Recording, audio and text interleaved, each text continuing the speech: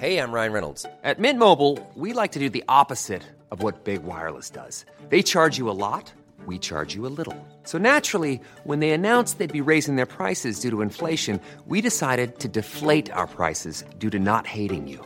That's right. We're cutting the price of Mint Unlimited from $30 a month to just $15 a month. Give it a try at mintmobile.com/switch. $45 up front for 3 months plus taxes and fees. Promo rate for new customers for limited time. Unlimited more than 40 gigabytes per month. Slows full terms at mintmobile.com. He kōna ipurangi tēnei nā te reo irirangi o Aotearoa. Hi, this is comedian and depressed alcoholic James Nokise, and you're listening to Eating Fried Chicken in the Shower, a podcast about headspace and happiness from my safe place, the shower, with fried chicken. This episode, I'm talking to actor, comedian, and Billy T. James Award winner Angela Dravid. We'll talk about love. He reported me as an illegal immigrant. That was when I was like, maybe this isn't going to work out. Crime and punishment. Comedy came into it in prison waiting room, and they were like, babe, what are you here for? And I said, well, I tried to kill my husband. And they found it really funny. And sex in the modern world. I think I lost my virginity to a banana. Some of this will get a bit real, the language, the subjects, so make sure you're in a safe space with your comfort food and join us eating fried chicken in the shower. What are we eating today? We're eating KFC. Yes. Why are we eating KFC? KFC is pretty close to my heart, cholesterol-wise. Being half someone, KFC is something you eat every Sunday after church, every birthday. Any excuse you need to have a family feast, there's a family feast bucket. What's your earliest memory of KFC? I think straight after church. Yeah. Yeah, and it's always lukewarm, and the skin is just a little bit peeling off the chicken. Was it straight from K-Fry, or did someone buy K-Fry and bring it home and wrap it in tinfoil and put it in the oven to warm? No one warmed it. It was in the bucket on the table for ages. And then all the elders ate. And then you as a kid. Yeah. No, the elders always, because the elders need to get the prime KFC. Yeah. And then you kids, you get the scrap KFC. Yeah. Is it a Samoan household you grew up in? Yeah. Mum's Samoan, Dad's Indian. I guess the love of chicken combined them both. So Mum and Dad met in Samoa. Then went to India, got married. And then they went traveling around because Dad was an engineer, and he went to Oman, and I was born in Oman. Oh, wow. Yeah, so Mum was 9 months pregnant with me, went through the airport security, and the people at the border control didn't believe Mum was from a country called Samoa. Yeah. They didn't have Google back then, I guess, so they couldn't Google the country. And Mum had to try and convince them that she was from this country called Samoa. The only reason why she got through was because some guy in the back office said, oh yeah, there's a wrestling team in the WWE or WWF called the Wild Samoans. Yeah. Yeah. So your mum only got through customs because of the Wild Samoans. See, wrestling has been helping the Pacific I know, community. Yeah. You know some Samoan, don't you? Yeah, some. Like, Lalolangi, Tunai. Food.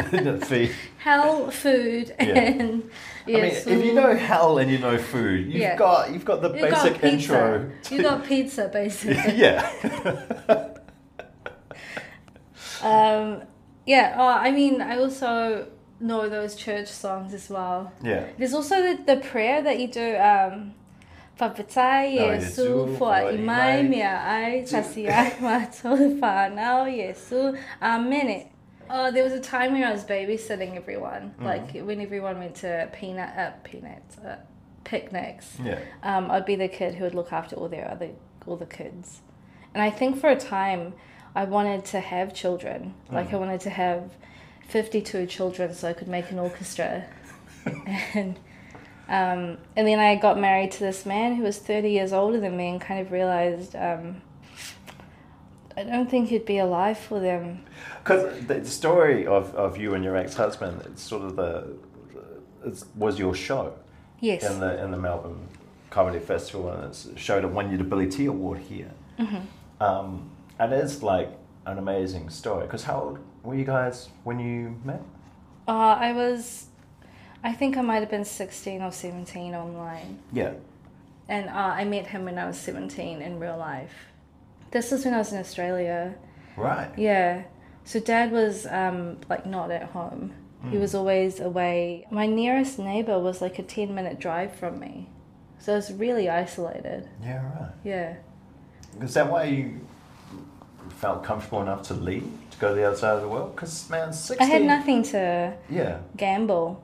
Or nothing to lose, sorry. At those types of points in your life, death doesn't seem like a threat.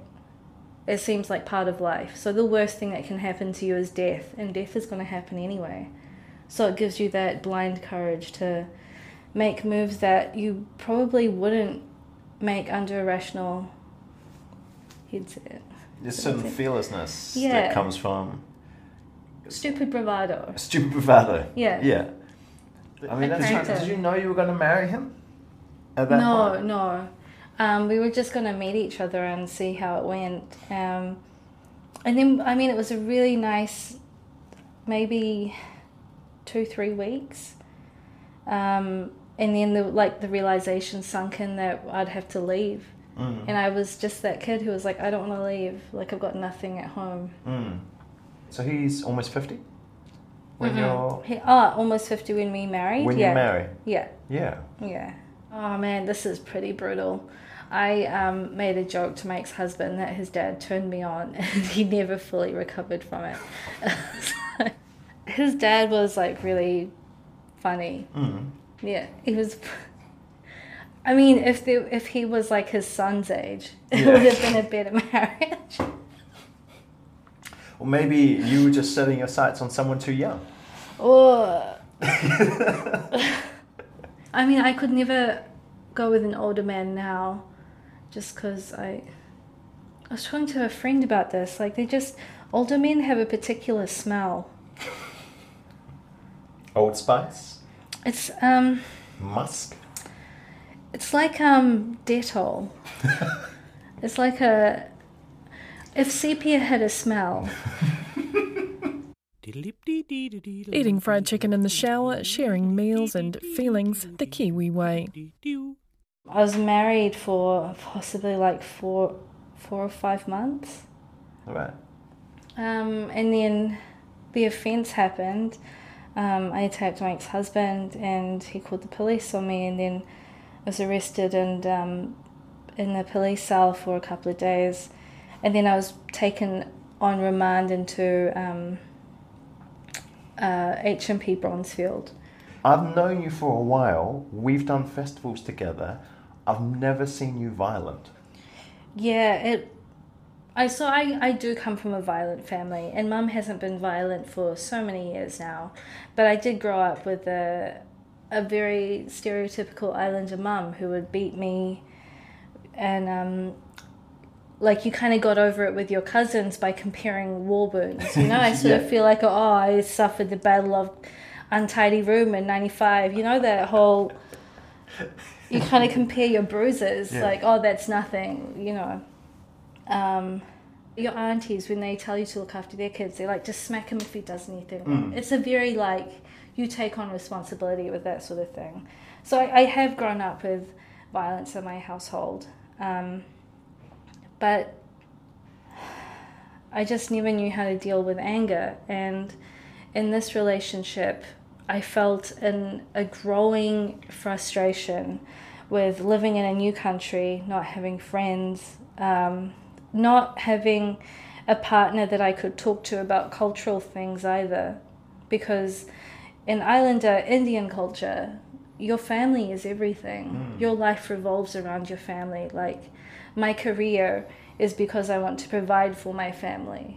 But it's very satellite orientated in a Western world. Yeah, so I felt like a huge frustration because I felt isolated, and I lashed out the only way I knew how, which was when someone pisses you off or does something that you consider a violation, you lash out. and you hit them. But in the interrogation room, they said, why did you do it? And I said, because he lacks discipline. Because I was reiterating my mum's words to me. That is Pacific Island cold-blooded. Yeah. It's. I did it because I love him and he lacks discipline. I said that and I went to prison. Yeah. Did you feel it like at the time? I don't think I realized how serious it was going to be. I kind of expected someone to be on my side in it, and I kept talking, thinking that someone's going to come in any minute and hold my hand and it'll be okay.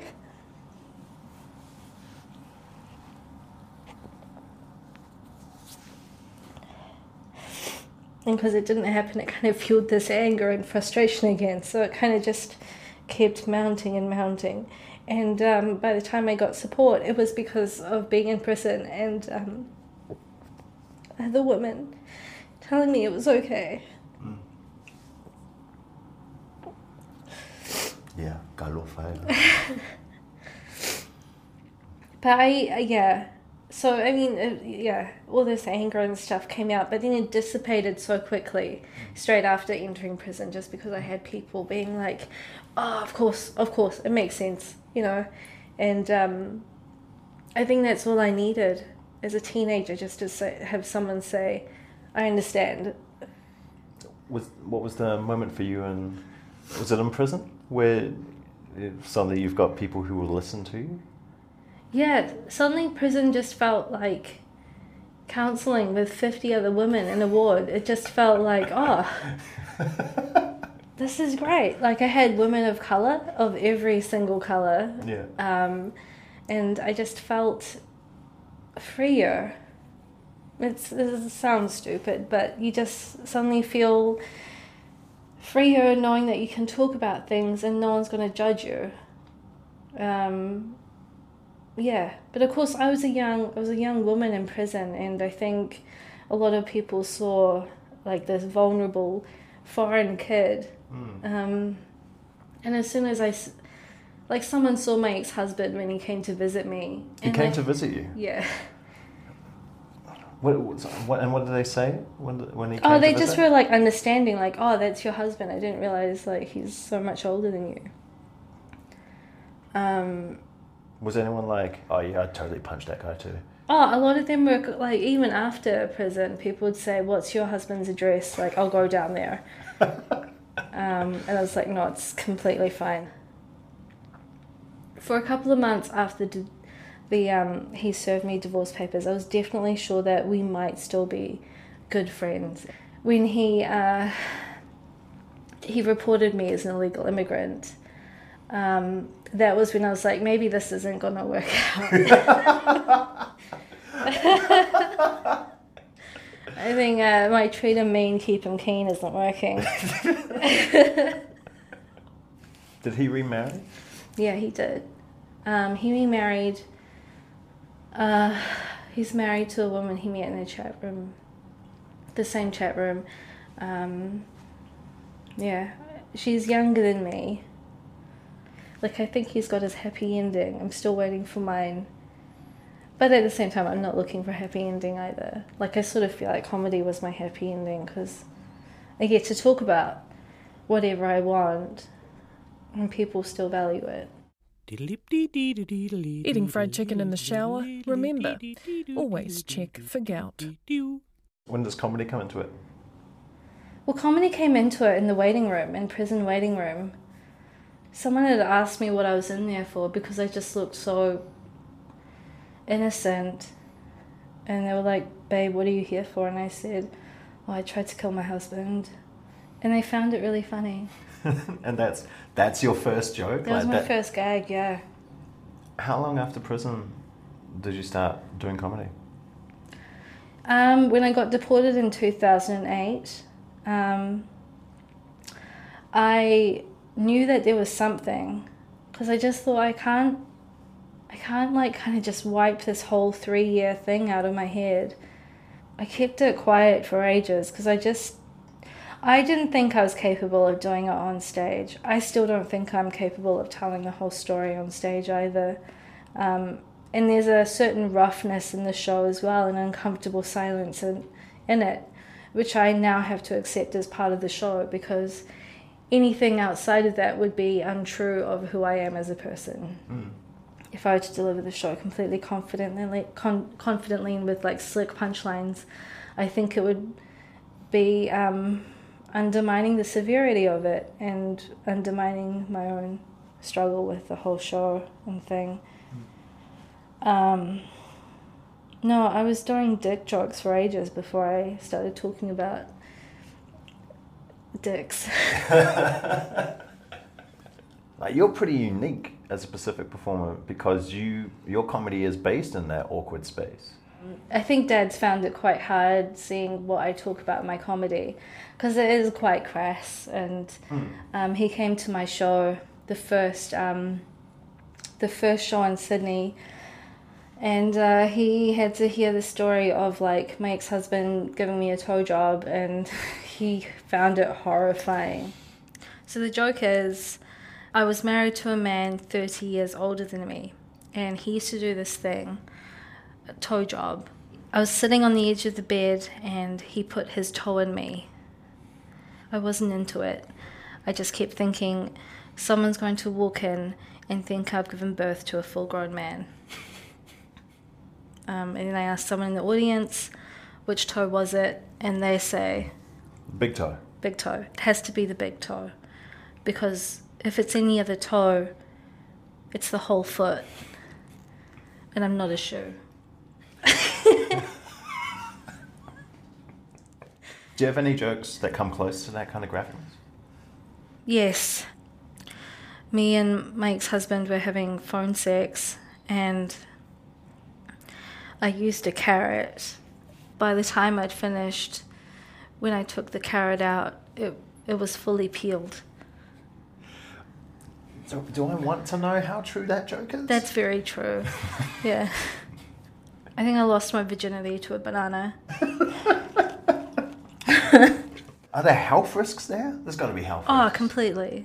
Because then do you have to go to the doctor and lie to your parents, but tell the doctor, look, I'm pregnant. To a banana. I think I'm going to have a bunch. I think I'm going to have a Chiquita. I had to eat the banana because like I couldn't put it back in the fruit bowl. It was like pretty bruised and gross. So you had sex with and then ate a banana? Yeah, I mean, in hindsight, I could have just thrown the banana away. But it's supposed to work up an appetite. It's the Islander mentality of never wasting Never waste food. Yeah.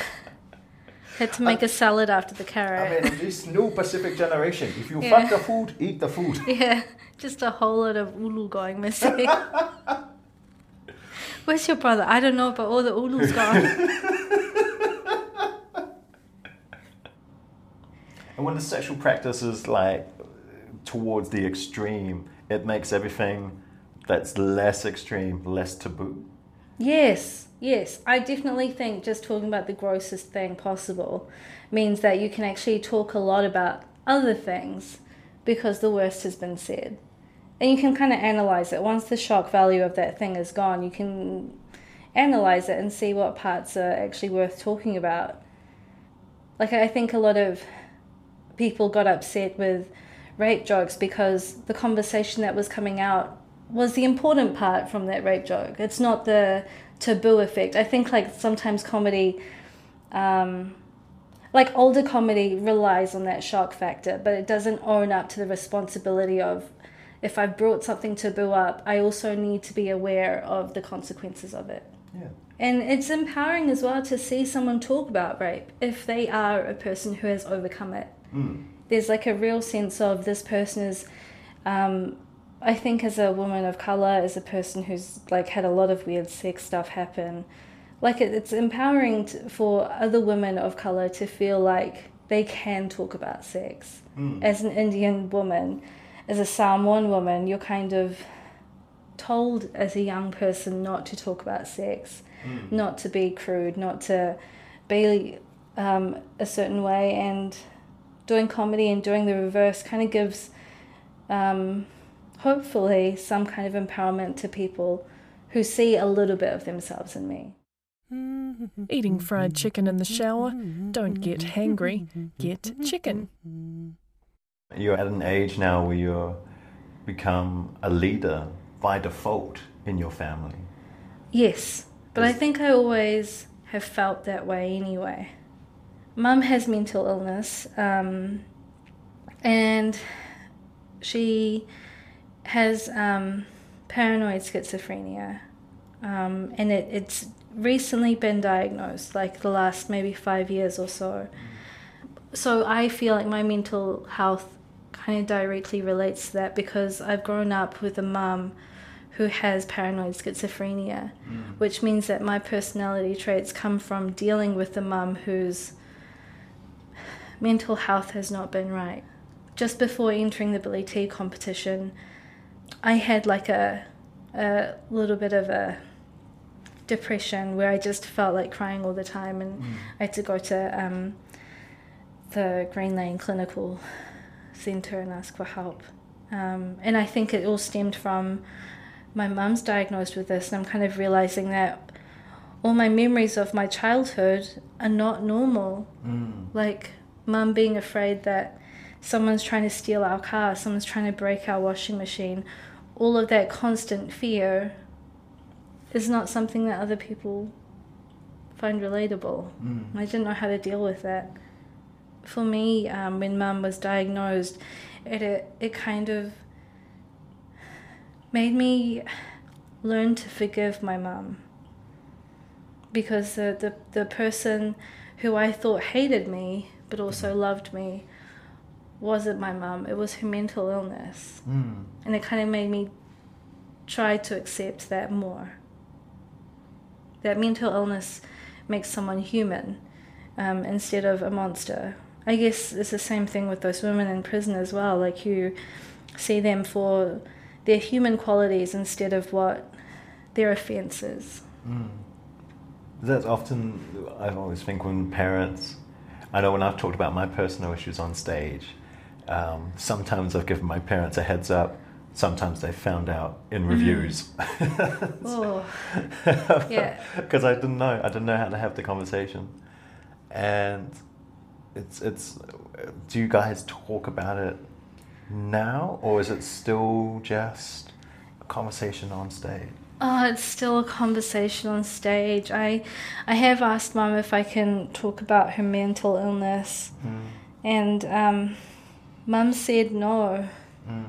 But when she came to the show, because there's a part in the show where I have to say the reason why I ran away from my parents in the first place is because my mum was undiagnosed with a mental illness, and my dad was always absent, and yeah, I don't have a good relationship with him. I have to acknowledge it, and I think going away from the actual name implies more.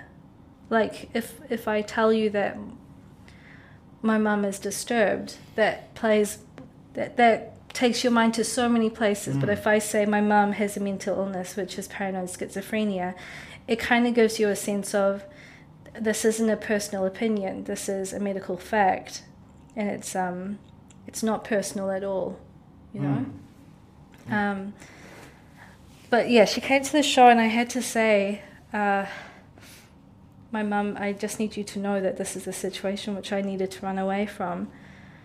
And I had to say that I have a good relationship with my mum, and since her diagnosis, it's made us closer, and I love her.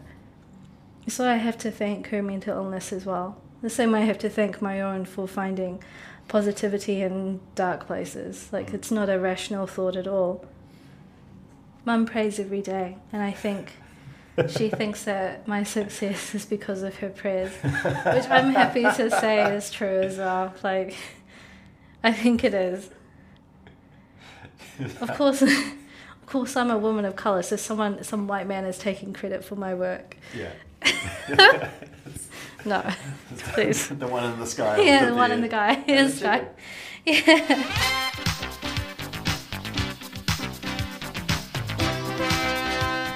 Eating Fried Chicken in the Shower was produced by Charlie Bleakley and presented by me, James Nokise. The engineer is Blair Stagpool. The executive producers are Justin Gregory and Tim Watkin. Subscribe to every episode of this podcast at Apple Podcasts, Stitcher, Spotify, Radio Public, or at radionz.co.nz/series. And while you're on Apple, please rate us by clicking on ratings and reviews, then the stars. But only give us 5. It's really simple and means way more to us than it does to you. It's a great way to spread the word and get me more free fried chicken. If you want to share your safe space or comfort food, tweet me at James Nokise. All complaints can be tweeted to RNZ. Faftailava Matewa. This podcast is made possible by the RNZ New Zealand On Air Innovation Fund.